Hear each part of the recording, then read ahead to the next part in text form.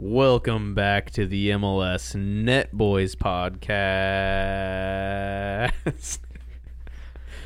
My name is Chase. You are here with me, and I am here with my good friend Jacob. How are you doing today? I'm great. This is episode 40. That's crazy. Episode 40 of the MLS Net Boys show. That's why I had to draw out the intro a little bit there. It's kind of like a throwback one for us because we don't have a producer, which isn't that uncommon, but I got the little podcast software running on the computer here, and I could just see when you open up that can, just the explosion on the graph of that sound effect. Throwback to the beginning. Are we going to do anything special for the 50th episode? We do a Q&A where we ask our friends to write questions for us. We can do a fun one. We can do some different things because that'll probably be like mid-off-season. Yeah, like not until this or before the season starts. So yeah, we can do a little bit of a fun one, which means around this time next year we'll be almost to episode 100. That's gonna be awesome if we don't miss any episodes, like we seem to do. Whenever there's big news around the league, we seem to miss an episode. True. Maybe to make up for it in the off season, we can record multiple episodes in one session. Oh man, we're gonna have to take a full day to do that. That's how we operate. You know what I just realized? We didn't play any darts today. We were talking about that last week, how we're gonna start playing darts beforehand. There's a bathroom break and or maybe post recording if it's not. We still took 2 hours to get started, but no darts this time. There still was online shopping, just like last time. We were perusing the net for some nice Timbers gear. But I am wearing today my second favorite team in MLS, Colorado Rapids. I'm wearing an OG Colorado Rapids hat. A nice green OG Colorado Rapids hat. It's pretty cool. It has the OG logo on the side as well, which is sweet. I just got it because it looks like a Timbers hat, but I just like the hat. It's pretty cool. You better wear that to some games next year. You're gonna be like that one random fan. Me and Chase play this little game whenever we go to a game. We kind of point out the most niche, obscure other soccer apparel at MLS stadiums. I love just going to a Timbers game and you'll see all the classic. Somebody will be wearing a Man City or a Barca or a Mexico jersey or something. Then you'll just see the most random team you'll ever think of, Ipswich Town. Yeah, or Colo Colo in Chile. See, it's so weird because sometimes you'll see people wear national team jerseys for some of the players on the team. Argentina, for whatever reason, at Miami, a lot of people wear those kits. Facundo Farias. Yeah. I understand that, but yeah, when you just see some random bloke wearing a full kit of Crystal Palace or something, I don't know. It always it used to bother me because I'd just be why are you doing that? It's the equivalent of when people have their kids wear their soccer cleats to go watch a game. I'm I hate that. It's why are you wearing your cleats in here right now? It's the weirdest. I hate that. I hate that as well. It's just weird, but it makes, if it's a really little kid, it's kind of cute. But when you see the kid, they're pushing 3rd, 4th grade. Yeah, and they're pushing 10, 12. It's all right, bud, time to take those cleats off. Put on the indoor shoes at least. Put on some Sambas or something. That's right. That's all right. That's some culture right there. I like seeing it's like you said. It didn't quite annoy me, but it just more puzzled me at first. But now I kind of look forward to going to a Timbers game and seeing what I'm going to find. Because what fascinates me is when people wear other MLS gear, because you wouldn't think MLS is at the point where it's here in America you'll see people wearing random NBA jerseys kind of just for style and fashion. But when you go to a Timbers game and they're playing Salt Lake, for example, and somebody's wearing a Houston Dynamo away training kit, it's really weird to me. You know what's I gotta ask you, what do you think is worse, this happening in MLS, because I feel like it's very common in the U.S., like people just wearing anything soccer related. I do see some people just randomly wear like a Blazers jersey, or like the worst is when you see somebody wear like Seahawks gear. It's like a Timbers game. Disgrace. Do you think that's worse than, I feel like in England, we were talking about this before, I don't see anybody wear any gear to games. It's a bunch of like, it's either in the middle of the winter, so they're all bundled up, or just like shirtless, really pale white guys. You either see completely wrapped up people or shirtless, bald, old white guy. So I've never understood that. And my theory, the only theory I can come up with as to why, like when you look in the stands, you like maybe see a couple people with like a scarf or something, is like the camera only catches like the lowest part of the fans, and those are like really expensive seats. So like the real fans who are wearing the gear are up in the nosebleeds. That's why you don't see them. Or they're watching the game at home on Paramount Plus. Wearing their full kit, laying in bed. Oh man. Yeah, I don't know. But I do find it funny though when you see like a guy wearing a DC United like t-shirt at like a Timbers versus like Vancouver game or something. See, me and Chase were talking about this before. We got to do like on the outside of the stadium like interviews, and because I would love to interview somebody like that. Like, why? Like, why did you put this on today? They're wearing like the. Oh man, that'd be really funny. Because it's either gonna be like a dude with a ponytail or like a bald guy wearing one of those like flat top caps that like newspaper boys used to wear. You know, that's the kind of guy we'll find, especially in Portland. Totally. And I don't know, whenever I see MLS gear in public, it's like I was saying, MLS really isn't at that point where, you know, you see stuff super, super casually, with a few exceptions, I would say. So I always like, there was one time I talked to a dude who I saw at the store wearing a Colorado Rapids shirt. And this is in Oregon, like 3-4 states away. A club that we kind of meme about, but most people consider one of the smallest clubs in MLS, and somebody's just wearing a shirt for them on like a random Friday night. Like, that's a story I want to hear. Heck yeah, dude. Oh, man. Have you seen I don't know if it's a Reddit thread or Twitter, but there was this guy who goes to like Disney World on vacation every single year, and he tallies with his family. He's not one of those Disney adult people. But when he goes on his family vacation, he like keeps track on his phone what MLS jerseys he sees out at Disney World. Oh, really? It might just be regular jerseys, but he does like an MLS specific like portion of it, and it's pretty fascinating actually. That is like a very just like man thing to do, is like go on vacation somewhere else and wear your sports team's like jersey while you're there. Like I saw a video not too long ago of like some girl when she went to like a resort with like her husband, just like recording like all the like men around, and it was like dudes wearing just like Man United, like Al Nassr, like Man City, like just all these like random like football kits at this resort. I feel like that's a very like that's a dude thing right there. I've definitely done that myself, honestly. It's kind of fun, like going somewhere and like putting your jersey on, being like, this might open up a conversation. Yeah, and it has for me, dude. Whenever I go to Seattle, first of all, because, you know, Timbers geared 24/7 while you're up there.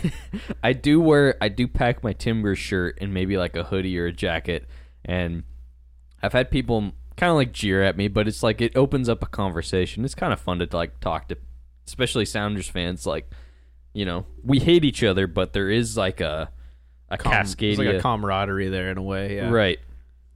And so I'll always do that. But then also, on me and my wife's honeymoon, I wore my Timbers jersey on the plane, and like 3 a.m, we went to Miami, and we got to our resort, and dude, the guy behind me in line at 3 a.m. at the resort was like, Timbers? I was like, yeah, man, we're from Oregon. He's like, dude, I used to play in their academy. Could have been totally lying. I have no idea, but interesting. Should have got his name so you could have looked him up. That would have been crazy. Yeah, that's a very dude thing, but it's kind of fun to think about. Like, I've done it, and I've never really done it intentionally, but I think from now on, I'm always gonna make sure, like, first day of a vacation, I'm gonna wear a Timbers jersey. Or the airport. I've worn it I used to wear it to the airport all the time because the Alaska Air flying perk thing. But, yeah. You don't think they're going to honor that anymore? No, man. That's gone. But maybe Show up with my DeBella jersey. Maybe I'll get a DeBella free, like, window quote. Yeah, you'll get a free quote if you're wearing a Timbers jersey when they arrive at your house. Oh, man. This is how we have to fill time when there's only 2 games in MLS this week.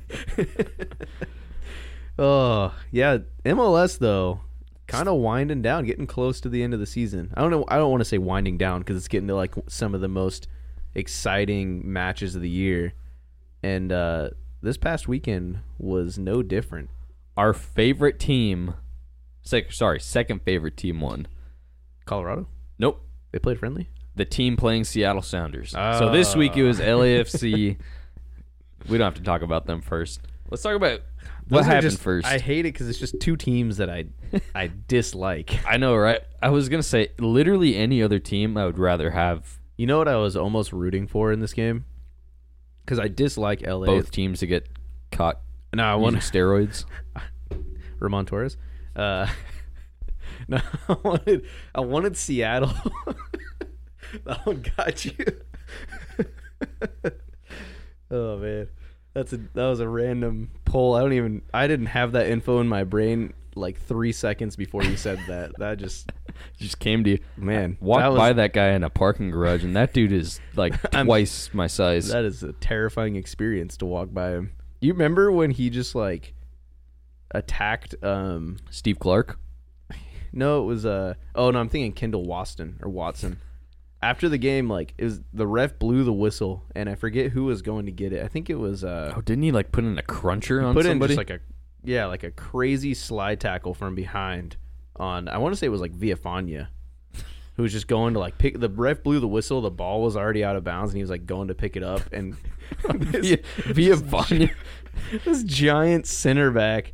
We just roid rage. Just of all people, too. Not even on Asprilla, but on Villafana, who looks like he works at a pawn shop or something, dude.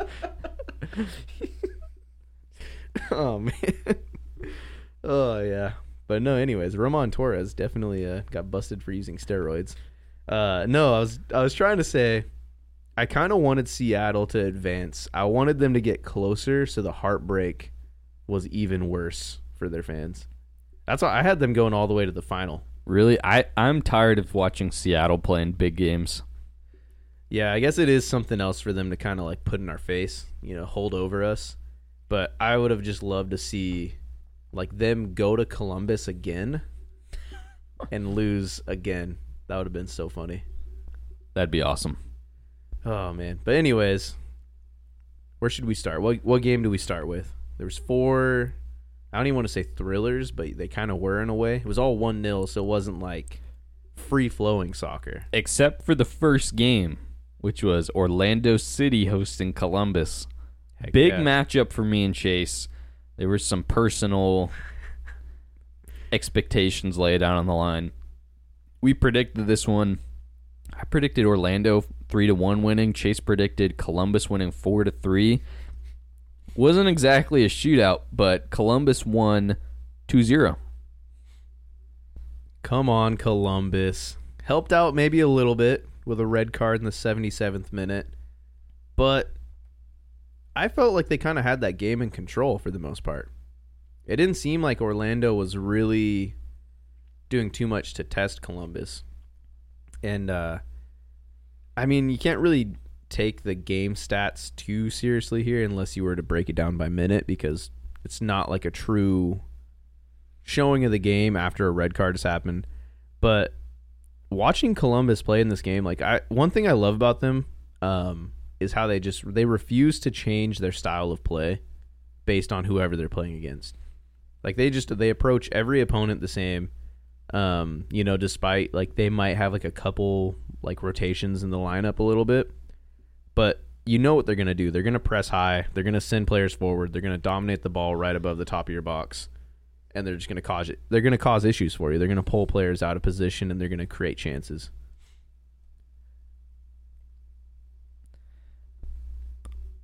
Orlando City sucks.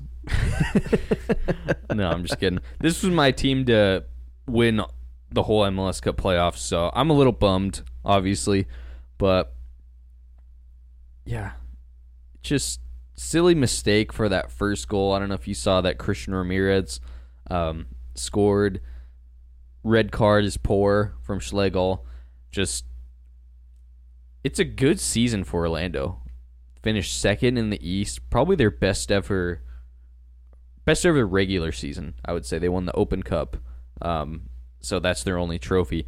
But, beginning to end, it was a solid year for them, and they've got DP spots to fill, so future's looking bright in Orlando. I think this Columbus team, though, is just cream of the crop right now.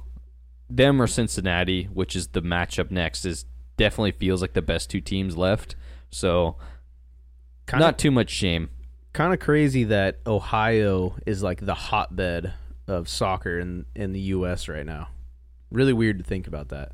Yeah, they get every national team game.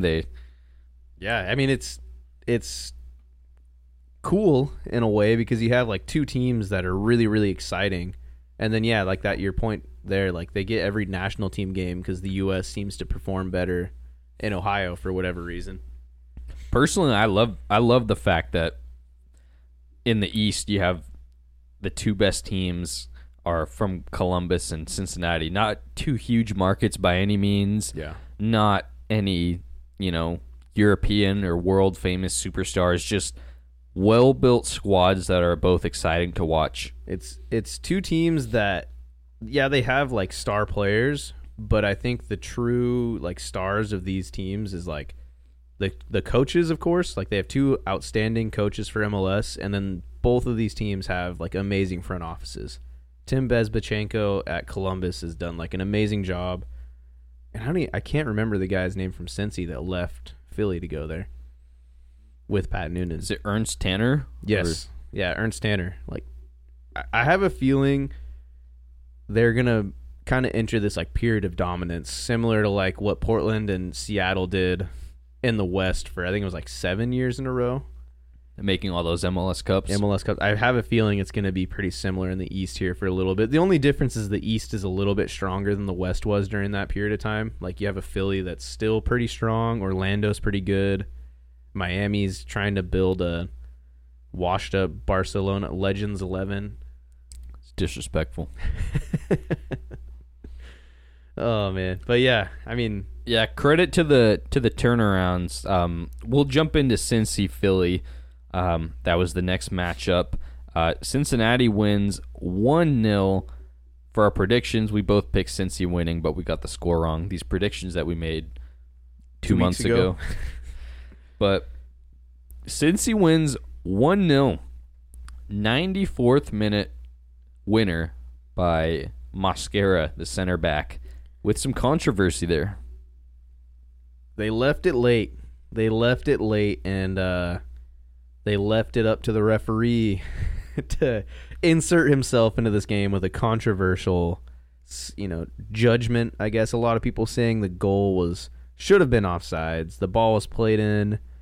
I can't remember who knocks it down to Yerson Mosquera, but it's ball lumped into the box. Whoever knocks it down seems to be in an offsides position, kind of has to come back to get it. And then Yerson Mosquera like settles and scores from pretty close range. It was Ian Murphy. Ian Murphy was one with the assist. Who else? Big player. Who else other than Ian Murphy? And I think the crazy thing is like it wasn't even really reviewed or anything. It was just kind of like, yep, that's a goal. We're going to move on from there.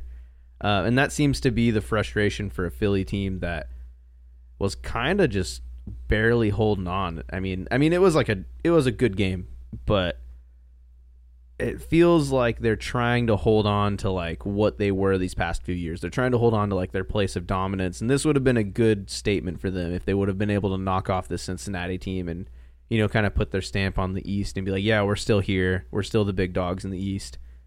But I don't know. I mean, I would be really frustrated if I was a Philly fan, and that's what knocked us out of the playoffs. They've had the worst ways to end their season the last 3-4 years, I want to say. Yeah. Yeah, I want to focus on Philly a bit. Credit to Cincinnati. They're one game away from hosting the MLS Cup, which is crazy to think about. And yeah, credit to them for having that whole culture change. When you bring in a guy like Alvis Powell, who's going to change the philosophy of the club. Can we talk about that real quick? Alvis Powell playing center back for Cincy in a semi-conference final. Against his former club?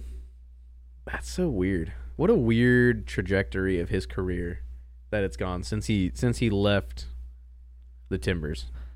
Very strange. But yeah, I don't know if I mentioned this on the pod, but it might have just been when we were talking. For me, kind of feels like the end of this dominant stretch from Philly. I think they'll be a good team, you know, maybe even reaching this same point in the playoffs, but I don't see them, unless some significant changes happening, being better than a Columbus or a Cincy or an Orlando City even.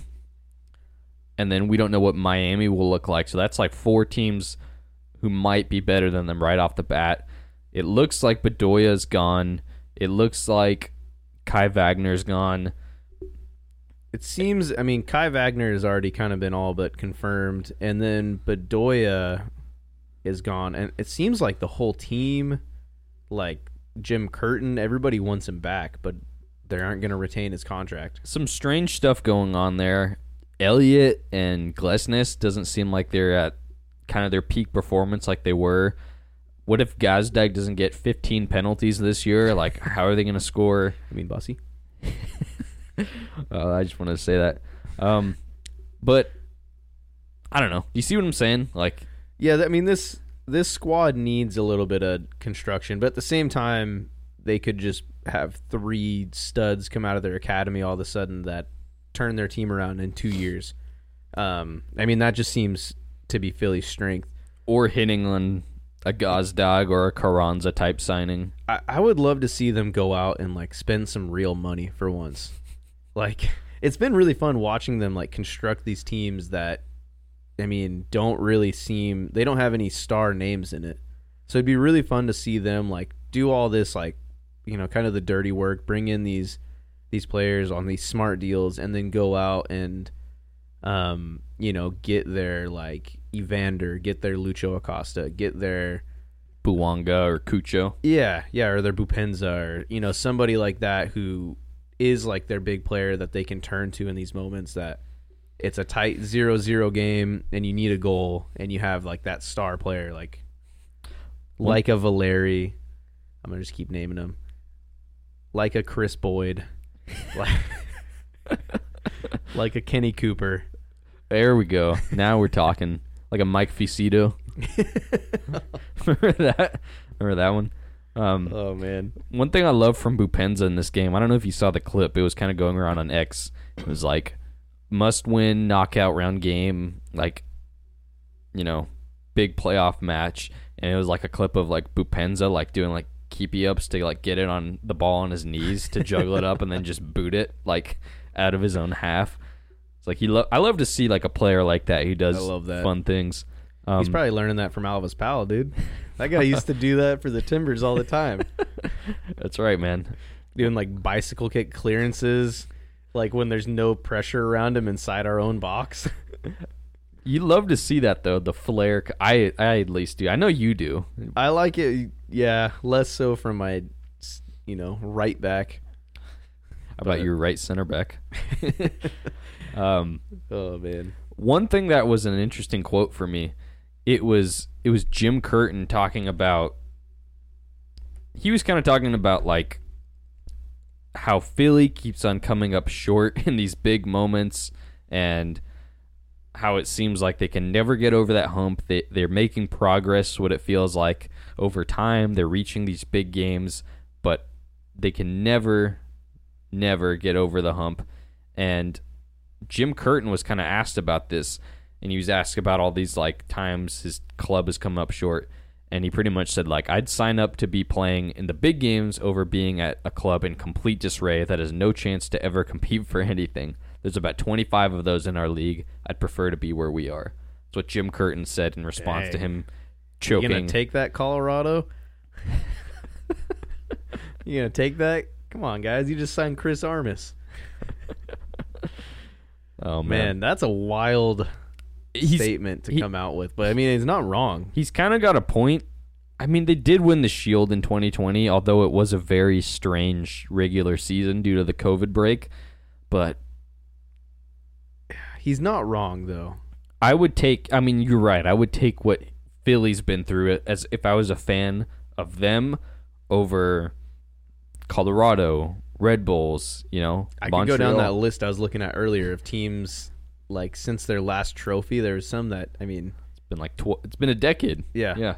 I mean, Galaxy, 8 years since they've won anything. It's just... Yeah, I mean, he's not wrong at all. I mean, I agree with that.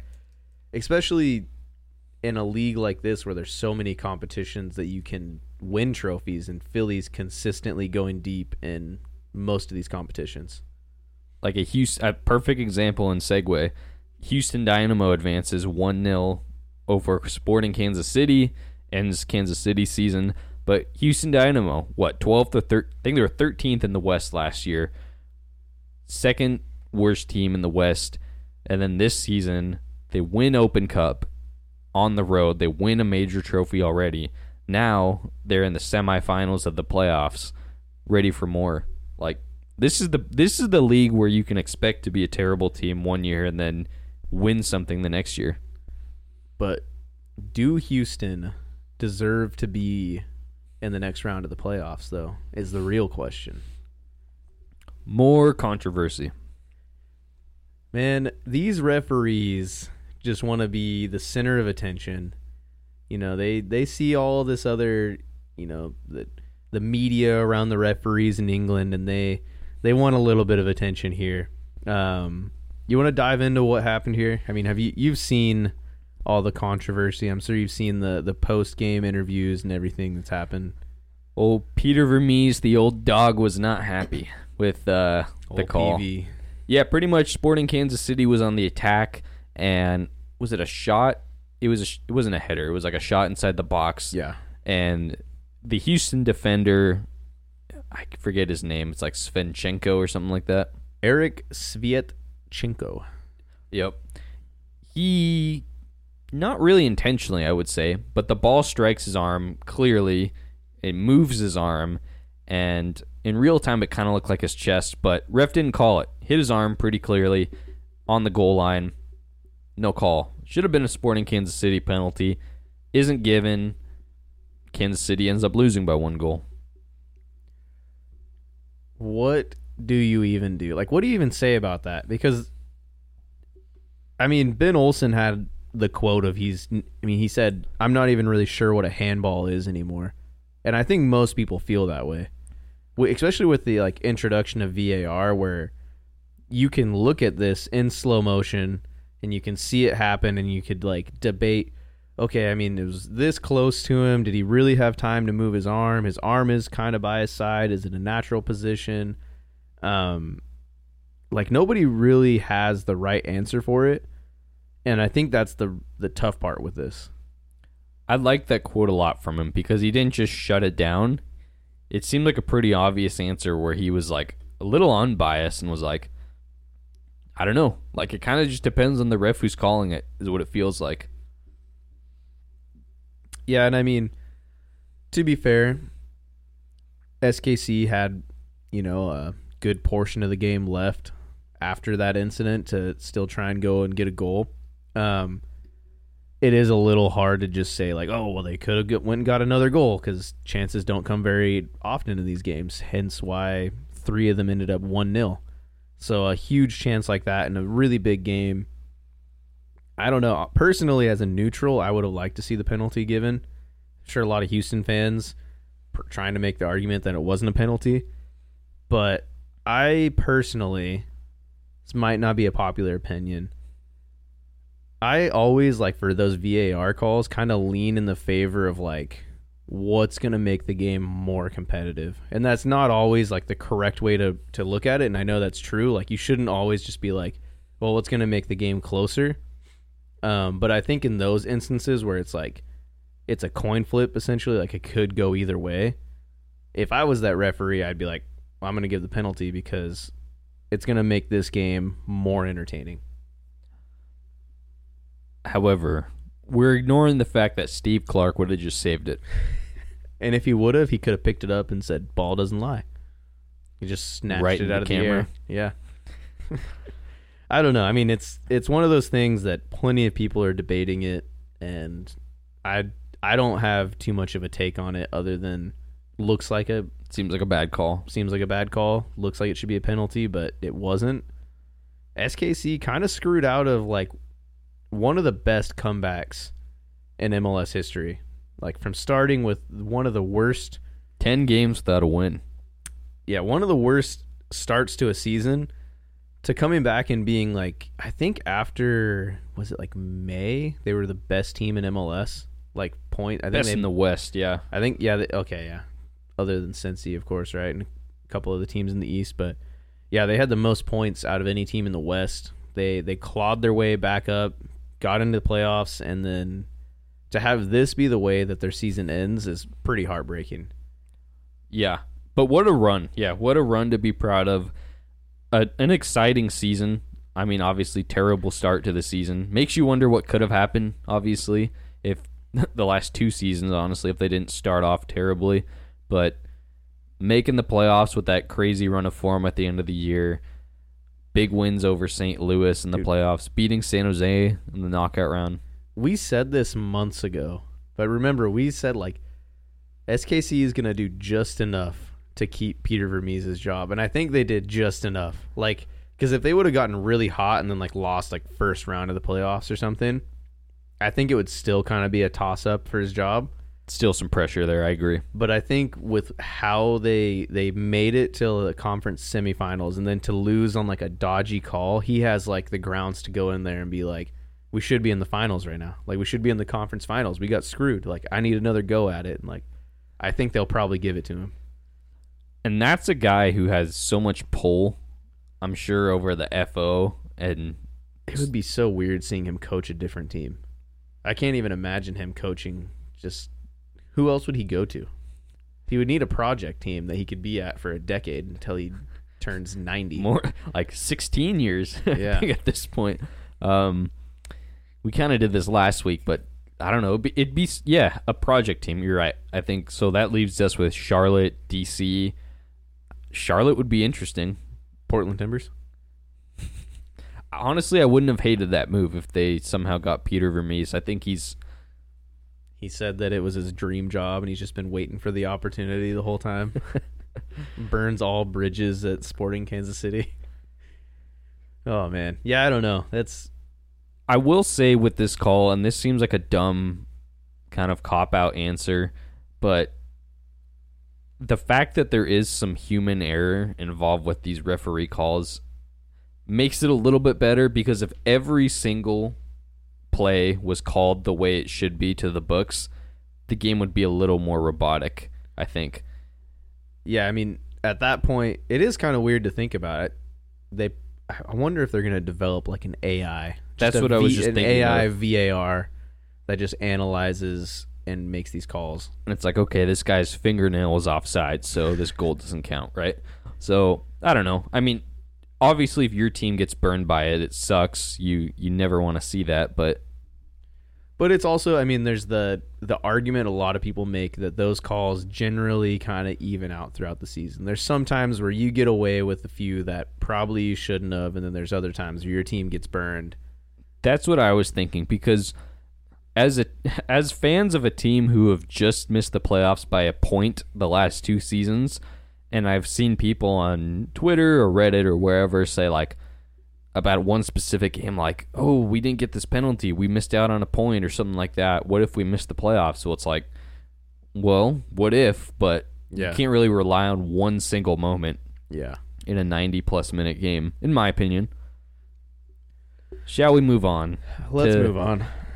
My favorite result of the weekend. Seattle Sounders hosting LAFC. Seattle, the model club in MLS, some people say. I think you have an argument there. But they lose to LAFC in the playoffs, 1-0. Dennis Bouanga with the goal. Some more referee controversy, though. What was that? I didn't see anything wrong. Not in a different way, right? So in those other games, there was one specific moment that led to a goal or should have led to a penalty that wasn't called.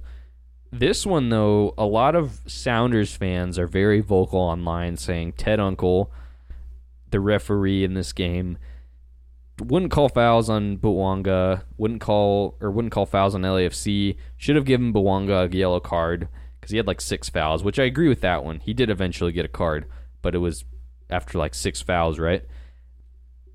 However, I don't know. There was only like 1 or 2 that I could see like, okay, maybe Seattle should have gotten a free kick here. One was on a Chiellini challenge on Roldan. Some angles looks like he got the leg only and missed the ball. However, other angles kind of looks like he got the ball. I don't know. When your whole strategy is just to cross balls into the box the entire game after playing out of the back, and you've got Jordan Morris is the only one who can win a header, and he doesn't. It's not really how you win a game. Also, when you have Dennis Bouanga just hitting screamers into the top right corner on a full sprint against you, it's kind of hard to win a game. That guy is nuts. That was his 37th goal of the season, and that was such an impressive goal to watch that I think most people probably don't appreciate how difficult that is to do. A full sprint, you've beaten the back line, you're sprinting I don't know how many yards. And he didn't have like that much space by the time he got off the shot. There was a defender, he had a lane to shoot, but it wasn't like he was like wide open, right? Yeah. That was like a FIFA like pro club's angle to shoot from. I was thinking the same thing. I was thinking like how hard it would be to keep your composure running almost 60 yards and then lacing it perfectly in the other corner. On a full sprint as well, like the pace of the ball to push it out from the feet, like the perfect distance to like in your stride at a full sprint to hit it that pure into the top of the like just absolutely blasted it in. That was really impressive to me. And that is like kind of the X factor that LAFC has that I was hoping, like when I made my prediction, I was like hoping that Seattle, or I wasn't necessarily hoping, but I was thinking Seattle would be able to like kind of edge their way through that stuff. Like they'd be able to like survive those breakaways from Bouanga if he wasn't, up to par that game. You're right. Yeah, Bouanga, nuts season so far. I saw he has like the 4th or 5th most goals in all football like this entire season. I think really? He's behind like Holland, Ronaldo, and some other Mbappe probably. But that's crazy. Yeah. Factoring in, Champions League and Leagues Cup and his Gabon international duty. Pretty crazy. Kind of a exciting way to end like the conference semifinals. Like a game like that. Against the 2 Titans in the West, yeah. Yeah, the two teams that everybody would comfortably agree are probably the biggest teams in the West right now. As much as it pains me to say. Until we get this very, very sweet, hopeful Seattle decline on the way. Because looks like Rui Diaz and Ladero both out in Seattle. What are your thoughts on that? I think it's about time for Seattle. Honestly, I wish they would have kept him longer and just kind of so we could watch the decline. But it's about time, and I think everybody can pretty much agree on that. Feels a little reminiscent to me of Valeri/Blanco leaving Portland, right? Yeah. And kind of sad for Cascadia, honestly, because I saw somebody mentioning online, these are players who, Blanco and Rui Diaz especially, they always turn up for the big games, the big moments, and those are like two special players in our region. Yeah, it's going to be... I saw somebody post, like, it's going to be a really interesting Cascadia rivalry between, like, the Timbers and Seattle this next year, with so many, like, mainstays leaving. Because, I mean, Valeri's gone now. Blanco... Gio. I mean, Gio's gone. Blanco was announced today. He's leaving the Portland Timbers. I mean, we were going to talk about that later, but I mean, he's leaving the Timbers, who's kind of like the last like real, to me, seems the real Timber that like actually cares about the rivalry, other than Chara, I'd say. And then on the other hand, you have Seattle losing Lodero and Rui Diaz, who are two legends of their club that have delivered for them like so much in so many different ways. I mean, Rui Diaz had an insane record against the Timbers. So to see him leave... I saw he had 5 goals this season. I think 3 of them was against Portland. That's what I read. Or maybe 2 of them. He always turns up against the Timbers, which made it even more sweet when he was like shut out in Seattle against us a couple years in a row. But yeah, it's going to be an interesting rivalry this next year with so many like mainstays that have been there for so many years leaving. Fizzer at the helm. Man, I can't wait to see what his face just appear on the screen at Lumen No, Field. I can't wait to see like what like old Brian Schmetzer is gonna try and say about Phil Neville, try and get under his skin, because I feel like Phil's such like just a good old boy, like a good chap, like a classy kind of. Yeah, but I don't know. It'll be interesting. I feel like there's gonna be some antics on the sideline this year. Because I feel like Brian Schmetzer, he never said anything about Gio very much. And that, I don't think any coach in their right mind would say anything about Gio. That's a terrifying man right there. He looks like he would like break your kneecaps. or have you floating in a river. That's a nice segue in a little bit. But oh, man. No, I remember... Yeah, I think Gio and Schmetzer had a healthy respect between them. I want to say... It was like one of the preseason tournaments that they were both in before the season started, and they were interviewing them, and they were like sharing scouting or like game tape on some team that one of them was playing in the Champions League at the time, and they mentioned like they have a good relationship or like a respectful one. So I think it's there, but most importantly, we want to finish this segment just mentioning that Seattle lost, and they are not in the MLS Cup Playoffs anymore this season.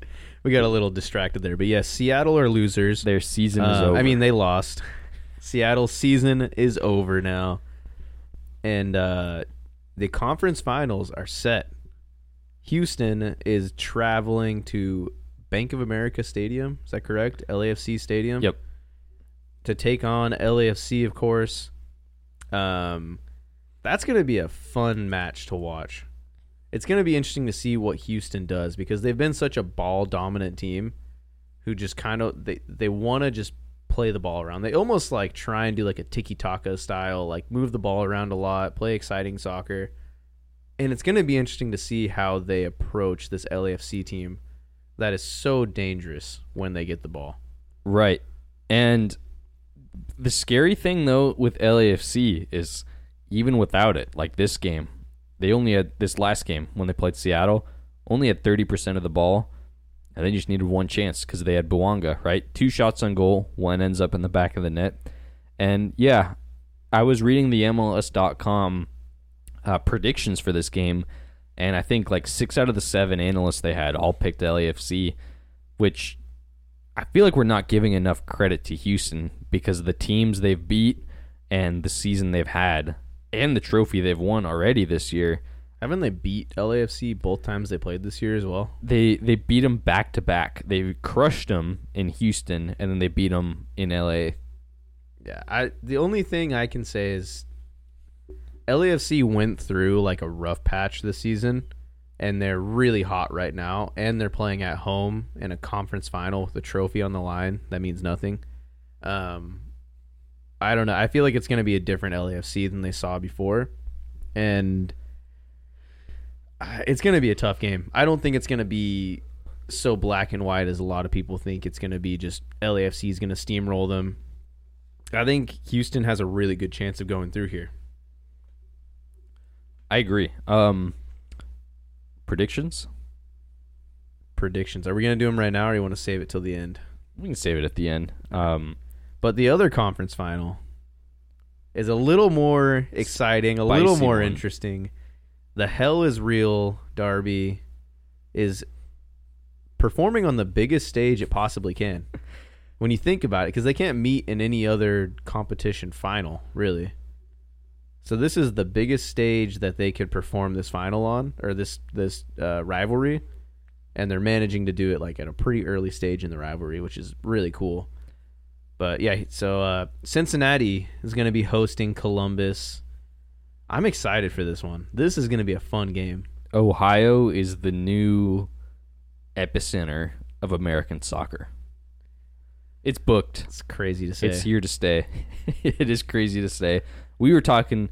We think it's awesome though, not seeing, especially with all the memes you see about Ohio. Like it's just like a memed state for whatever reason, and then to think like that's the epicenter of like soccer in the U.S. now. And you love.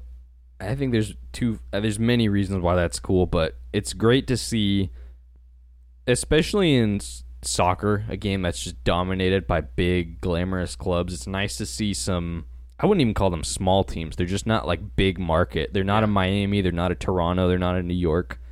It's nice to see two clubs like that dominating and on a stage they deserve. Like we were saying earlier, the teams that are built smartly. But I don't know. I'm so excited for this game because I've been rooting for Columbus. Columbus is really hot. They aren't really missing anybody. And then you have the Cincinnati team that's just been dominant all season, and it's looking like they're going to be missing some really key players. I mean, Nwobodo missed this recent game, wasn't even on the bench. His training is still kind of questionable, so they're still going to be missing him. They've been using Yuya Kubo. Do you remember where he originally played when he came into the league? He was a striker, right? Or a forward at least. Yeah. And now they're playing him as like a D mid to cover for probably the best D mid in the league this year, Nwobodo. So kind of crazy to see. They're probably going to miss him for the conference final. Dude, have you looked at this team's depth? Cincy has like no depth at all. I'm going to read off their bench from this game against Philly. So they had their starting 11. They only made 2 substitutions of Marco Angulo and Dom Badji. Dom Badji, really good backup solid player. After that, you have Alec Kahn, goalkeeper. Santiago Arias, who's been battling injuries himself, so he's not full. They got Sergio Santos, decent. And then after that, they got Malik Pinto. Do you know who that is? Nope. I think that's a Cincinnati 2 player, if I remember correctly. It's like They got London Aghedo, Brett Halsey, and Gerardo Valenzuela. So 4 guys who I think 2 are from Cincinnati 2, who were the second worst team in MLS Next Pro this year, and then 2 are from their academy. So the depth for them going into this next game, if they don't have Nwobodo, Santi Arias is still questionable. And then on top of that, you have Matt Miazga officially handed a 4-game suspension for his antics at the New York Red Bulls game. So now on top of that, they're missing arguably their most important defender. Yeah, defender of the year. And then on top, I mean, you also have Nick Hagland has been injured, isn't going to be coming back for the rest of the season. It's not looking good for them. And the worst part about like the playoff structure in MLS is like the teams that reach the final are teams that are found in like good moments. And the Cincy team is not being found in a good moment right now versus you have a Columbus that's like red hot. Everybody's healthy. They have depth across the field. And then you look at a Cincy where it's like everything, they just keep getting like key pieces taken away from them one by one. It feels like Columbus has a little more momentum here for sure. Their bench looks stronger. They've got Christian Ramirez, who's been great. Kevin Molino, good player in the past, but I don't really think he hasn't really made an impact. Julian Gressel, Jason Russell-Rowe, Jimmy Madronda. There's some pieces there. However, it could come down to the subs, but you're mentioning the back line. Columbus's back line is solid, but I don't think it's like really going to be that dominant in comparison to since he's holding off Columbus's attack. We've mentioned this before, but Cincy, if they can just win a shootout game, they've got Acosta, Bupenza. You know who's been really quiet, actually? Brandon Vasquez for Cincinnati. Yeah, that's true. And if they can maybe have him buy a goal, or if Acosta just is brilliant, but then you got Cucho on the other side. And the thing with Columbus is, like I said earlier, they don't change their game plan, and they get in and around your box, and they just keep the ball, and they play it around, and they try and find so many different angles. And when you have a back line of Alvis Powell, Yerson Mosquera, and Ian Murphy, it's going to be rough. No Ian Murphy disrespect on the pod. I mean, they're good players. You can't disagree with that, but you have Yerson Mosquera, who has kind of, I think, looked better this year due to like Matt Miazga's leadership and how vocal he is. I mean, he's kind of just Yerson Mosquera is a stud player, but it was Matt Miazga's back line. It wasn't Mosquera's back line this year. And then you have Alvis Powell, who's not a center back, slotting in as a right center back in a back three. Ian Murphy, he's no Nick Hagland. You have him slotting in. Ray Gaddis, revived, like from retirement. They thaw him out of like a block of ice the day of the game and get him out there. I mean, the only thing you could see changing this lineup is either Ray Gaddis goes to right center back and Alvis Powell goes to right wing back, or that's it. That's the only change I could see them making. Maybe putting Dom Badji in the starting lineup, but then you have to pull Bupenza. So it wouldn't make sense to do that. So it's kind of like, you know what you're going to get from Cincy going into this game, and it's not looking good. Like I would say their back line being depleted like this is more of an issue than Columbus's back line also being just made up of outside backs.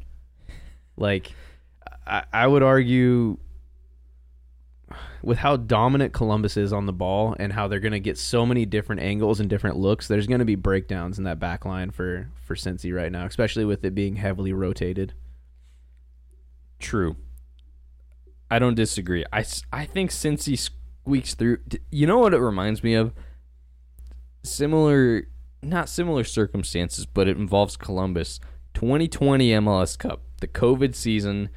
They made MLS Cup, beat New England, I believe, and Seattle makes MLS Cup, beats LAFC in LA, the Supporters Shield champs, convincingly. They had all the momentum. They're flying, and they're playing not the scariest Columbus team, and Nagbe and Pedro Santos were both out for MLS Cup because of COVID. So it was like, okay, two of Columbus's best players are out. Aiden Morris slots in, and I think it was Derek Etienne Jr. for Pedro Santos. Columbus didn't miss a beat. So I think it just takes like one good performance in a big moment. Can Alvis Powell, can all these random dudes step in and fill that role? I don't know. But we've seen crazier things happen. I guess so. The only reason Seattle has their first MLS Cup is because Stephen Fry stood on his head for that one save, right? Yeah. I don't know, man. It's going to be an exciting game regardless. It's going to be fun. My money's on Columbus, though. It has been from the start, but they just seem like they're in such a good spot right now, and they have a lot of, like, they can change. Like I said earlier, they have depth across the board. They could throw Christian Ramirez up top and completely change how their front line works, especially with them not having a Matt Miazga. I could see him going up there and just like bullying their back line Like, he's such a good physical presence up there. I think he could easily bully like an Alvis Powell or an even Murphy. Just kind of drift off like Mascara and just bully one of the other guys and open up space. Jason Russell-Rowe, he's a good like role player late in the game. Mo Farsi has been exceptional for them as well. Like, he's keeping Julian Gressel out of the team, which is insane. Just wild. But Lucho Acosta, that man is crazy. One moment of brilliance, and he can break a heart. Lucho or Cucho, man. It's gonna be one of those guys. I have Cucho. I think he's gonna be the one that'll be the difference maker. Be great. It's a great time to be an MLS fan. It's gonna be fun. I think this game will be better than whatever the final is. I think it'll be a more exciting game than the final. Just with the rivalry, the stakes of like Cincinnati making their first cup final, Columbus making it for their second time in 4 years.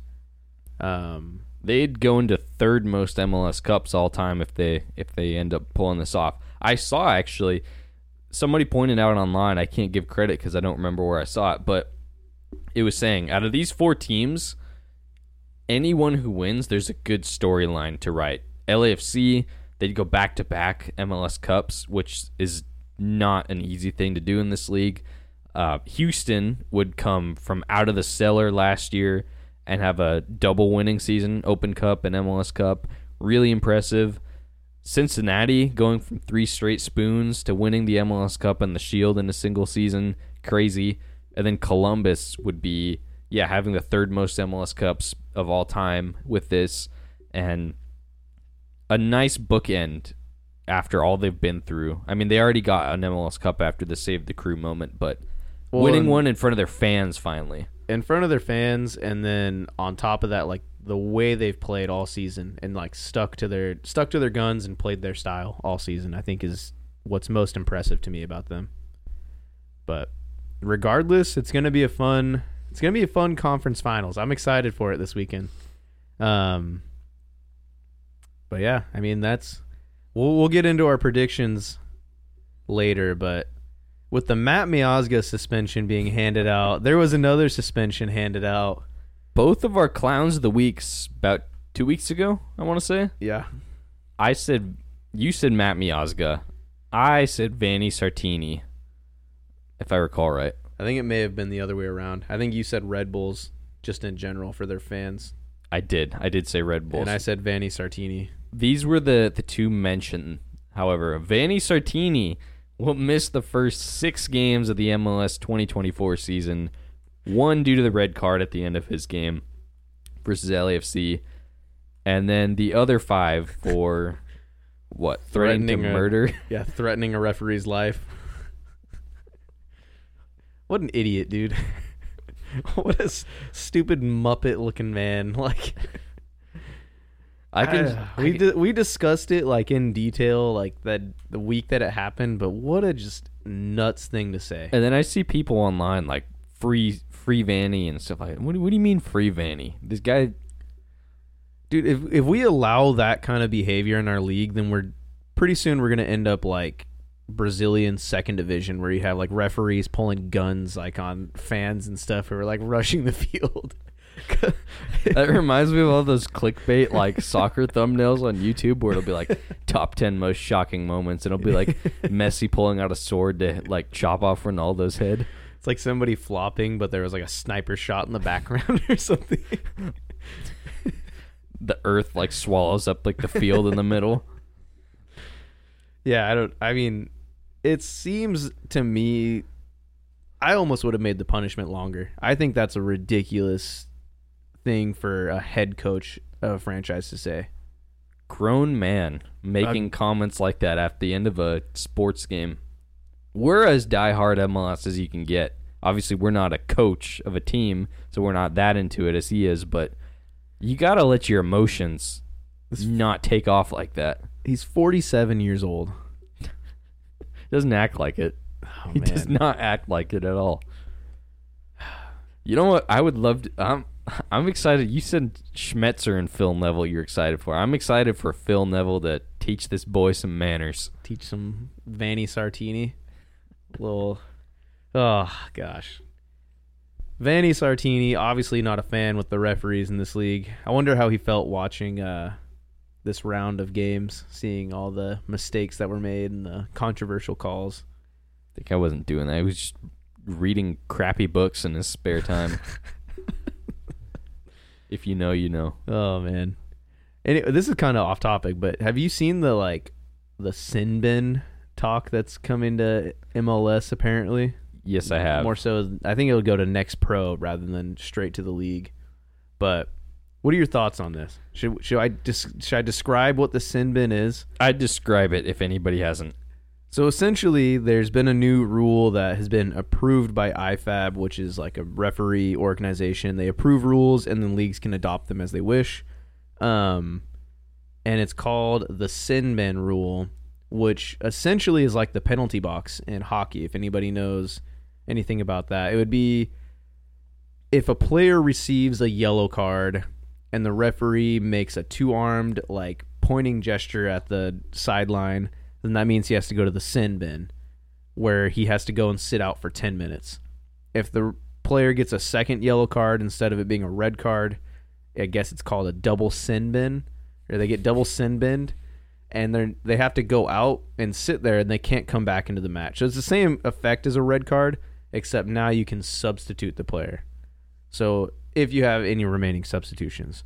So if you still have a remaining substitution and a player gets a second yellow, you can substitute them and continue to play with 11 men. What are your thoughts? So they're trying to cut down on dissent and time wasting, correct? Essentially, yeah. That's the whole idea behind it, is for the time wasting, the dissent, all the, kind of the dark arts of the game. See, I see people making fun of the fact that MLS is linked with it because people like to clown MLS and call it a not serious league.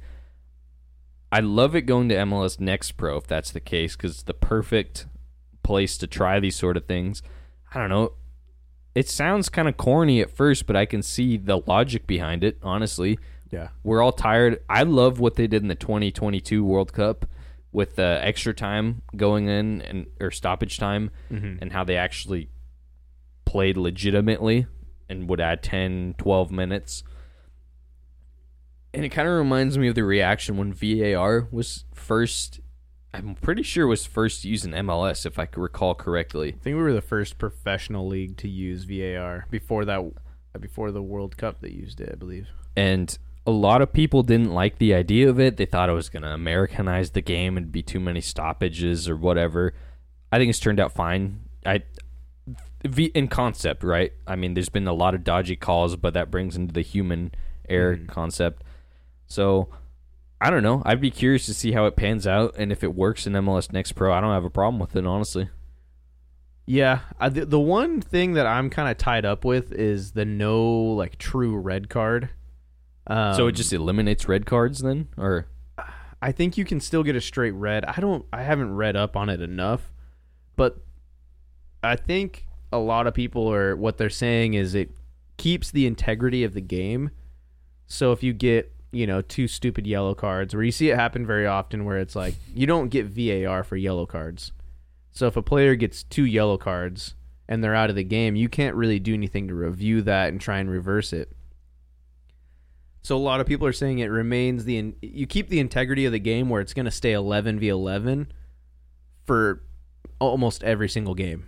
Versus now, I mean, you get red cards and it changes the game drastically, where it could completely alter the result. A team might be up 1-0 cruising and then all of a sudden get a red card, and then completely changes the result of the game, due to them being down a man. I don't know how I feel about that. And I don't know if it's just because of my nostalgia growing up of how soccer's always been, being for me playing it, for me watching it, kind of the excitement you get as a fan and the little adrenaline rush you get when a red card happens, whether it's for your team or the other team. Just when it's your team, the back's against the wall, it's us against them, almost like going to battle kind of mentality you get, all of a sudden when it's the last 10 minutes and you're down a man, everything's building up, and the relief you get if you can pull off a result when that happens. And then on the other hand, where you get this sense of hope, where they went down a man, we might have a chance now. So I don't know, but it would be interesting seeing that happen more often, where like in the first half of the game somebody gets a yellow card and they have to go sit out for 10 minutes. That's a quarter of the half. That's a good chunk of time. I don't really I think that's a little too much time, honestly. 10 minutes is a long time. I was just reading about it, and yeah, it's the idea is to kind of keep the flow of the game up, and so if players commit an extra foul and it stops a promising counterattack, 10 minutes seems like too much to me. 5 minutes I think would be a much better flow, because okay, I think tactical fouls are part of the game. They're utilized well by certain players and teams, and they get kind of abused by fans, which is fine, because I don't know, it's just smart tactics in a way. It's kind of scummy when it happens to your team, but I think that's just part of it. It's like we said, it makes it more human. So I don't know, we'll see. Definitely seems like a next pro thing. I don't think they would introduce this in MLS next season. Maybe I'm wrong, but that would be nuts if they just just immediately like put it straight into MLS. Yeah, do you think they would? Do you think they wouldn't want? Because no, you never know with MLS the way they just throw these things in. I think MLS is past it now. I think now that we have like an actual like second division that we can call our own with MLS Next Pro, I think they're going to continue to use that as their way to like just test things out. I mean, we've seen it with like the playoff structure they used. I mean, they've talked about trying out other rules, like changing like throw-ins to kick-ins when it's inside your own half. I mean, that obviously hasn't happened yet, but it's been discussed. I don't know. I'm still up in the air how I feel about the sin bin thing. That was just kind of something I was thinking about that I thought I'd just toss out there for you, see what your opinion was on it. That's class. That's a good topic to bring up. One thing I wanted to bring up was, this is a couple weeks, about 10 days ago almost, by the time this will release, and there was an interesting interview with, I hate to bring him up again, and I hate to bring them up again, but Brian Schmetzer, head coach of Seattle, and brother, this was before the LAFC game, so they were still in the playoffs, and he was asked straight up, how dumb does this new playoff format feel with the long break and everything and the best of three, and it's brand new for MLS? And he said, I don't know if this is going to make sense to you, but this is what they said. So apparently this is what MLS or whoever explained these rules told Brian Schmetzer. They were trying to make it so that the top seeds wouldn't get upset in a one-game winner-takes-all final, because it happened to us a couple of years ago against RSL. They were 8th or 9th, and we were 2nd or whatever that was. And they played real negative, and it went to penalty kicks, and we ended up losing. So the 3-game series, that was the gist of it. And then if one of these games goes into overtime, it's not just like 90 minutes then PKs. There'll be 90 minutes, 30 minutes overtime, and then penalty kicks. So that's what they explained. So it sounds like MLS is trying to protect the big boys a little bit from being just getting knocked out in these one-off playoff games. And they specifically mentioned the RSL Seattle series, which RSL had no shots in Seattle and ended up beating them in PKs. The irony for me is, of all teams, they're talking about Seattle, the team that won their MLS Cup like that, playing this, and he called it negative anti-football or something like that. I think I'm so sick of Brian Schmetzer, dude. I agree. There's a lot of irony there, and I think everybody with this new playoff structure kind of knew that was the intention. Like, they were trying to protect the higher seeds, and I mean, to a certain extent, that completely worked. Like, that first round, you saw every higher seed go through except for St. Louis losing to SKC, and that was like the most exciting round we saw there in those best of three. Like, that was the most exciting, funnest round. It was, like, thrilling to see the underdog win. Or I don't even know if you'd call them the underdog, because they were on better form than St. Louis going into that. So it doesn't surprise me that it's almost confirmed, because I think everybody knew it. And it's, it's so hard to like. I can't explain how I really feel about it because I appreciate it in the fact that we get more playoff games. The teams that have performed better are given more of an advantage rather than just a home field advantage in a one-off game. You're giving the lower seeds a chance to have a home game. I don't know. We've discussed this already plenty of times, but I just think that's hilarious that Brian Schmetzer of all people is the one to like reveal that to everybody, like reveal like what was going unsaid, and then on top of that, like bring up the point of like he's probably still bitter about that. Of course, I don't know. It's just silly. I don't hate the new playoff format. I hate that this is what we've learned is the reason because of it, because MLS is afraid the lower seeds will scrape through because they just want the bigger matchup in the league. I think, they're trying to protect the integrity of their league. I mean, they're trying to protect the integrity of the regular season because if you see, like we kind of saw in those single eliminations where these lower seeds are going through by playing a different style of soccer, then it almost devalues the regular season in a certain way.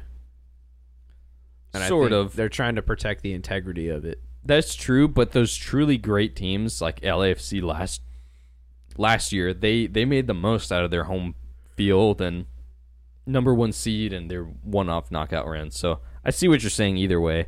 I completely forgot about this. I didn't even put this on our little schedule thing here we wrote out, but just irony at its finest here. I'm still not salty over that 2016 MLS Cup. Well, since you took us down this rabbit hole, you now have to come up with a segue that makes complete sense to get us into our next topic. Seba? We already touched on it, but a Timbers legend. MLS legend, I'd say. You think? I think so. Sebastian Blanco is leaving the Timbers. Not like a top... What puts him as an MLS legend? What has he done to make himself an MLS legend? 2 MLS Cups. Didn't make them both, or didn't win either. Won the MLS's back tournament, and if you look at his stats overall, he's got a pretty solid resume. So I guess it kind of defines what you think of as a legend, right? Because it seems the consensus with a lot of people online was a lot of people liked watching this guy and remember memorable things about him, right? So if you look at his career stats, overall, his time in Portland, regular season, 176 appearances, 41 goals, 51 assists. That's pretty good. That's almost 100 goal contributions. And wait, how many goals what was it? Sorry. 41 goals, 51 assists. Really? Yep. Does that include all competitions, or is that just MLS? That's regular season, so not even including playoffs. 5 goals, 1 assist in the playoffs, and however many U.S. Open Cup / MLS is back and all that. But big game player. I mean, definitely not like a upper tier legend like a Donovan or a Robbie Keane or Javinko or etc. But I think when we look back at this kind of decade we've been in, he's like a top tier player. Yeah, he's a very good player. I don't know. There's a lot of players that have played in the league during his time that I would put above him. And when you look across his time with the Timbers, I don't know. I mean, 81 goal and assists, or what was it, 91 or something? 92. Right? 92 in 176 games. So about a goal contribution every other game. That's pretty good. But he's also been, I don't know. I just feel like he hasn't been as important to the Timbers as a lot of people say he is. I've never felt that importance out of all the years I've watched the Timbers. When he was there, when he first joined, it was Valeri's team. After Valeri left and it was his team, he won MLS's back, which you can say, I mean, that's a trophy. You can say what you want about it. I think that's like roughly equivalent to an Open Cup. I would say so, yeah. Because I mean, you can say it's a trophy. It is. It's a trophy. It's about. I mean, I'd say equivalent to an Open Cup. It's just it was a weird time. It was during COVID. Everybody was locked down in the same place. It was just odd. Other than that, though, yes, he had the MLS Cup appearances, and it was kind of his team then, but you still had Valeri there, and I would almost argue it was more Chara's team than it was Blanco's team. I'd say Chara has been more important the entire time of Blanco's existence at the Timbers than Blanco's been. I mean, you're right, but it takes a village, right? You got the spine of your team. I mean, not when you look at their win record without Chara in the team. Other than this year, ironically, they did all right with him. Yeah, where Blanco played a total of, what? This was a shocking season for him. 17. He played 438 minutes. Yeah, not great, right? He's definitely past it, right? Yeah. And it's one of those moments where, as a fan, I mean, he's plays for our club, but makes sense that he's leaving, but it still kind of makes you a little nostalgic. Yeah, I mean, I will never argue that he wasn't a good player for the Timbers. I just have a hard time putting him in that legend status. I wouldn't put him on my Timbers Mount Rushmore. Really? That's a bold take. I wouldn't put him up there. I definitely would, but we kind of discussed this before the show. Mine would be, I mean, if you're just doing players, because I would put a coach up there. Which coach? Caleb Porter. You think so? Dude, he won our only MLS Cup. Yeah, but great coach, but also almost won a supporter shield. If he would have won one more trophy, I'd agree. Okay, but I'm not going to agree. I'm not going to say him. I would also put Timber Jim up there if we were doing non-players. But if we're just doing players, I can respect that. My list goes Diego Chara, greatest Timbers player of all time. Diego Valeri, close second. Third and fourth are pretty close, and it's got to be Fernando Adi and Liam Ridgewell.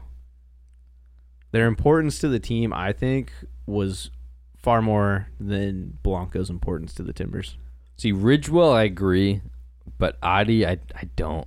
Really? Because he was only here 3 full seasons. Yet he has more goals for the Timbers than Blanco does. But he's a striker. But Blanco's supposed to be a legend who's our star man. Blanco powered us through some MLS Cups. Adi was incredible, but I don't know. I don't see... There's a few players in the league history where I can see, say, could carry us in a specific moment, like in Kansas City or in Seattle or, you know, for the MLS's back, winning games almost single-handedly, that I feel like if they were in Blanco's place could do that. I feel like there's a very select number of MLS players, whereas striker, I feel like we could have had a different striker on that MLS Cup run. And no, I think so, dude. He only scored one. You don't think Adi carried? His hold-up play was. I think Adi carried us in far more regular season games that everybody just forgets about. And I might be kind of biased because I mean, when Adi was at the club, that was when I was at every single home game, and I watched like the amount of times like that guy single-handedly won games for us with like either like winning headers off set pieces, still scoring off like breakaways. He won a lot of games for us, like single-handedly, like him getting 2 goals in a game, never a hat trick. I would say Blanco just kind of, he was at the team during a period of time when like Valeri had declined and we didn't have any other star names. So it became Blanco's team, and he was the guy that we relied on. Adi was there during the height of Valeri, so nobody talked about Adi the same way they would have if Valeri like wasn't there during that time. And I think you're right, but I also, that plays into what you're saying, but I think it also plays into he had a better team around him, much better service, and definitely was fed a lot more goals, whereas Blanco, I don't think it's either or personally, but I would give Blanco the edge, but I would not. You're wrong. This is a conversation for Portland Timbers fans only. But speaking of club legends leaving their clubs, this is something you probably won't hear on any other podcast unless it's like a Colorado Rapids diehard podcast. The man, the myth, the legend, Jacob's man crush, Jack Price. Jack Price is a legend. Is leaving the Colorado Rapids. Rumor on Twitter is that he wanted to be closer for family reasons, which makes sense. Which is why he's coming to the Portland Timbers. To play for Fizzer. I saw that actually from a source who does a Colorado Rapids podcast, actually. You know what we should do? We should ask that podcast for a collab. They had about 900 followers on Twitter. Let's get those guys in a joint podcast, right? You know what's weird is Blanco was at the Timbers longer than Jack Price was at the Rapids. When did Jack Price join? Like 2018? 2018. That's weird. I didn't realize that. But yeah, we should collab with him. It's like you said that one time. You gauge all time by how long Dairon Asprilla has been with the Timbers. Now it's Jack Price. Jack Price though, 6 seasons. Let me read off. Still got something left in the tank. Do you think this is a good pickup for some club? Or I think so. Well, he's not going to stay in the U.S. That's what the thing is. That's what it says. But if you're a team and you have a serious offer for him, I mean, that's what Rooney's thing was, right? This is a Chicago Fire pickup if I've ever seen one, dude. This is like I can't see another team in the league seriously going in for him other than like a Chicago or maybe like Charlotte. I mean, he's 30. He's still got some years left. Doesn't Charlotte have enough just over 30 former like UK players? Oh man. Right? But I don't know. I think Jack Price was a bright spot in a not so great 4 or 5 year spell in Colorado. They had that one great year that we always talk about. Yeah. But he was there for 6 seasons. I'll read off how Colorado did. So first season, he played 31 games, 31 starts. They finished 21st. Second season, they finished 16th. He had 25 starts, 27 games total. Next season, they finished 16th again. Following season, 2021, they finished second place. And he had 30 games, 30 starts. Next season, 17 games, 14 starts. They finished 17th. This season, only 2 games, 38 minutes total.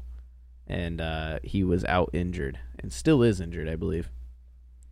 Really rough because that 2021 season, they would have won the Shield if not for New England Revolution, who broke the all-time points record. And that would have been a trophy in Colorado. And that's one of those things where like you can come so close, yet 99% of people will always forget about what you did. Like nobody's going to be talking about that Colorado team, and even now, nobody talks about that. We talk about it. That's about the only place I hear about it, right?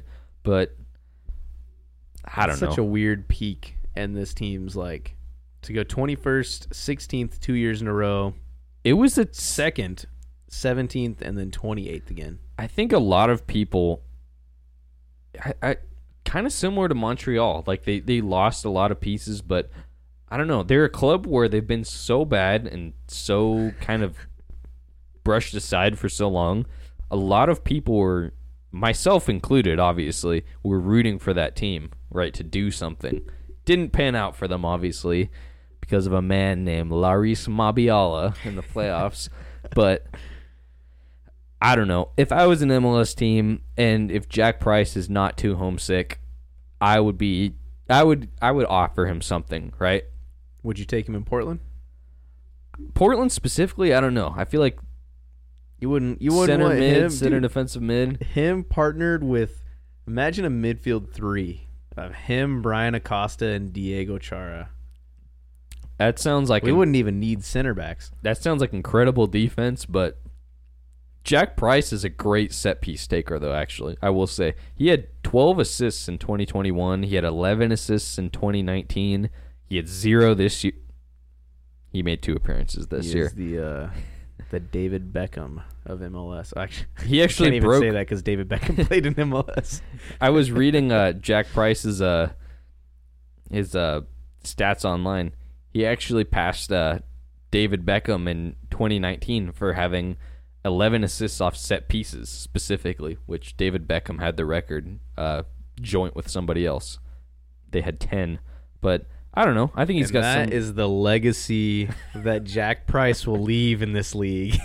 I mean, on his day, is he ever going to be the best player on the field? Not like week in, week out. No, but he's one of those players where if you have a good team around him, he would complement them well, and I don't think he would like stand out, right?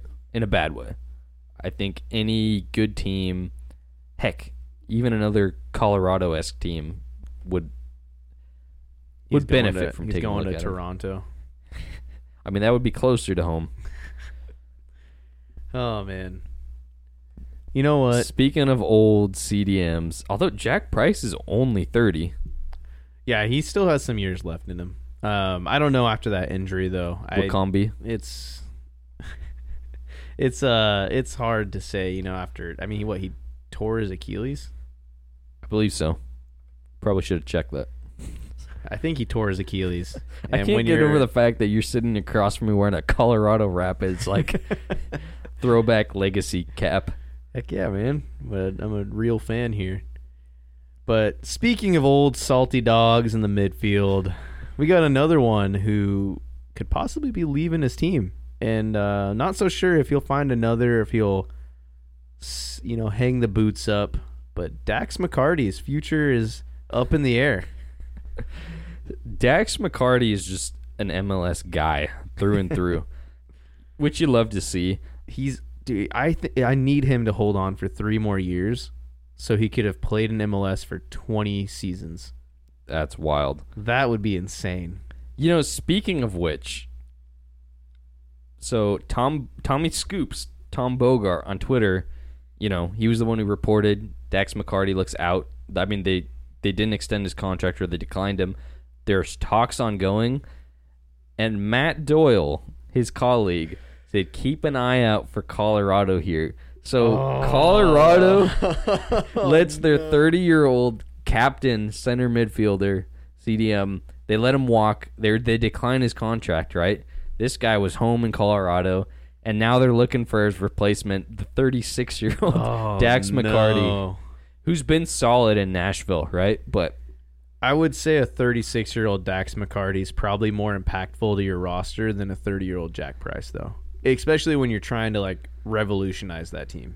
See, I don't know about that. I don't see why there's not room for both, right? Because... Yeah, I mean, if you can keep both, yeah. I would say keep Jack Price. But I think if you want, like, a new vision, a new voice, and you need to, like, start from scratch, I understand getting rid of the old captain and bringing in...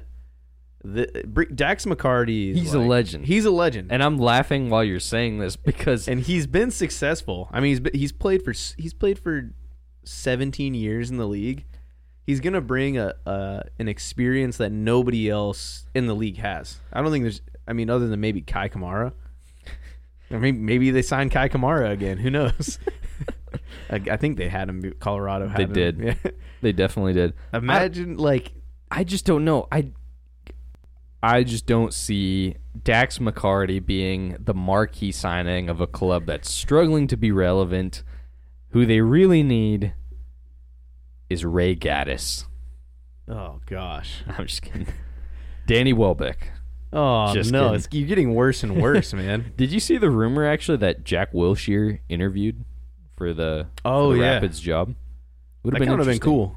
That would have been kind of cool to see that happen. You finally see the Arsenal... I guess Austin Trusty went between, but you finally see the Arsenal Rapids partnership pay off. I wonder how Austin Trusty's doing. The guy was doing really well in the championship. I'm looking him up right now. Yeah, I don't know. I think Dax McCarty would be a solid signing for them. I see what you mean. Like, he shouldn't be their star, like, huge signing. But if they need somebody to help kind of instill a different culture in that club and help them with a makeover, I mean, he's basically another coach. And it feels like every solid MLS team has a good veteran, I don't know how I would describe, but there's always one sort of player like that. Like Atlanta had Jeff Lorenowitz, LAFC, they have Vela obviously, but like Ryan Hollingshead and Ilie Sanchez came over. They won a cup. There's always like some stud, like some guy who knows MLS, right? Yeah. Yeah, I would love to see it, honestly. I think that would be good for them in a lot of ways. Sorry, I almost just burped straight into the mic. I think that's enough Rapids talk, though. We've talked a lot about Rapids. We've talked a lot about... This is like a Rapids Timbers podcast, essentially. Columbus. I do love me some Columbus. Oh, man. Should we go over our match predictions? Let's do it. Conference finals. Let's do it. 2 games are left. What should we start with, West or East? Let's start out in the West. Western Conference. Houston goes to take on LAFC. What do you got for this game? I had Houston going through in my bracket, and I'm going to change my answer here. I think LAFC wins at home. What's your score line for this? It'll be a tight game, I think. I don't see Houston getting blown out. Maybe. But I think, oh, man. That's tough. This is a really tough one. I'm going to go 2-1. LAFC wins. That was the exact score line I was going to say. Corey Baird scores a consolation goal. And, I'm going to change. I'll go 3-1 LAFC. Respect. It just seems like LAFC there's too much of a talent gap here. They're red hot. They have the depth. It's at home. I think everything lines up well for them here. Eastern Conference, though. Hell is real, Derby. Who's going through? I'm sticking with my pick. I'm going Cincy. Although if it was any other club at this point in the conference final versus Columbus, I'd pick them. But I think the dream continues for Cincinnati. I really do. What are you going for score? Oh, man. I'm going... Oh, man, this could be a shootout like we talked about. I'll go 3-2 Cincy. I literally just typed mine and I put 3-2 Columbus. I agree. I think it will be a shootout. I think with Cincy's defense being depleted... You're going 3-2 Columbus? I'm going 3-2 Columbus. Mo Farsi hat trick? And actually, Yaboa hat trick. I think with Cincy missing key guys from their defense and finally coming up against a team that's really going to punish them and really dominate the ball against them, I could see Columbus scoring, at least 3 goals. I'm going to say that, and then they're going to be just locked down. It's going to be nil. It's going to be a 1-1. I mean, it's going to be a cagey game no matter what because it's conference final. But I think the last 30 minutes of this game, it's going to open up, and that's where you're going to see a majority of these goals come. Columbus doesn't have the defense to shut out the Cincinnati team. Like you were saying earlier, Lucho, Bupenza, Brandon Vasquez. Even if they throw Dom Baji in and just let him run the channels behind this high line that Columbus likes to play, and they just dump the ball up to him, they're going to cause issues for Columbus. But I think when Columbus gets the ball, they have enough quality to play through that Cincy midfield. And I don't think with Cincy missing Nwobodo, they don't really have a good enough presence to really win the ball back and kind of shield their defense the way that they want to. Junior Moreno disrespect right on the pod. You heard it here first. One person we didn't really talk about is Alvaro Barreal for Cincy. Like you said, if Cincy is down, maybe it is 3-2, they need a goal, it's desperation time, last 15, 20 minutes. it's kind of scary if you're Columbus defending and you've got Bupenza, Brandon Vasquez, Dom Baji if he comes in, Mosquera in the box, any of these big threats, and then you've got obviously Lucho Acosta to worry about. Barreal can rip one from distance. So what I will say though is Barreal is facing up against Mo Farsi, who that's a matchup right there. I mean, you kind of laugh, but like Mo Farsi, I think is a good defensive matchup against a Barreal, and he's good enough going forward that he's going to keep him honest. Like he's going to force Barreal to have to help track back and play a little bit more defensively. And then on the other side, you have Yaya Boa as their left winger, who's going to be going forward. I mean, he's not really a wing back. He's supposed to be a winger, and he likes to attack a little bit more than their other options there. And then you look at their right back for Cincy. They have Ray Gaddis. I think Arias will play probably. He's still questionable. He's not healthy. I heard online he's looking more probable for this match. Okay, so it changes if he plays, but if they have a Ray Gaddis in there, that's going to be rough. Because, I mean... Hey, Ray Gaddis, disrespect on the pod? He's a great player, but he did not attack the entire first half of their game against Philly. He just sat back. And I think, honestly, they wouldn't need him to if they have Barreal pushing on that other side. It might become a little predictable, but... I mean, that's what you would think, but their game against Philly, it like threw them off balance a lot because it forced Lucho to drift to the right, which isn't the space that you want Lucho in. You know, Lucho, you want him to operate centrally, and there was so much space up that right wing because Ray Gaddis just didn't cross the halfway line, essentially. So he knows his role. So you had so much space that it's easy to pinch in and suffocate Cincy if they're just letting Barreal go up the left side. I would love to see it happen. I trust Pat. I want Columbus to win. I trust Pat. I trust Wilfred Nance. Who do you trust off? Those are both two corny names, Pat and Wilfred. So MLS Cup, I'm saying Cincy hosting LAFC. You're saying Columbus hosting LAFC. Either one, I think, would be a great final. So I think so. I think this Cincy Columbus game will be more exciting than either of those finals, though. Although a Columbus LAFC final would be pretty fun to watch. Cincy LAFC, I don't know. Picture Diego Rossi facing his old club. That would be pretty awesome. First season he comes back in MLS. It'll be interesting to see how Cincy plays, knowing they won't have Matt Miazga for these next two games. Well, you can't go in a referee's locker room and scream at people. I wonder if they're just going to sit back a little bit more conservative and try and play on the break against both these teams if they, make it to the final. They will. But exciting times. We still managed to fill up nearly 2 hours. That's what happens. You with put only 2 games. I'm afraid for when the regular season starts next year and we have 17 games to go through. We're in the rhythm. We've got MLS gear. Chase is sitting here with a Rapids hat. We got 2 mics between us, a couple laptops. What more can you ask for, other than maybe social media presence and and a camera to record? And hey, man, baby steps. Speaking of which, follow us on X, MLS Net Boys. Leave us a review. Give us some engagement. Ask us questions. Email us. Do whatever you want.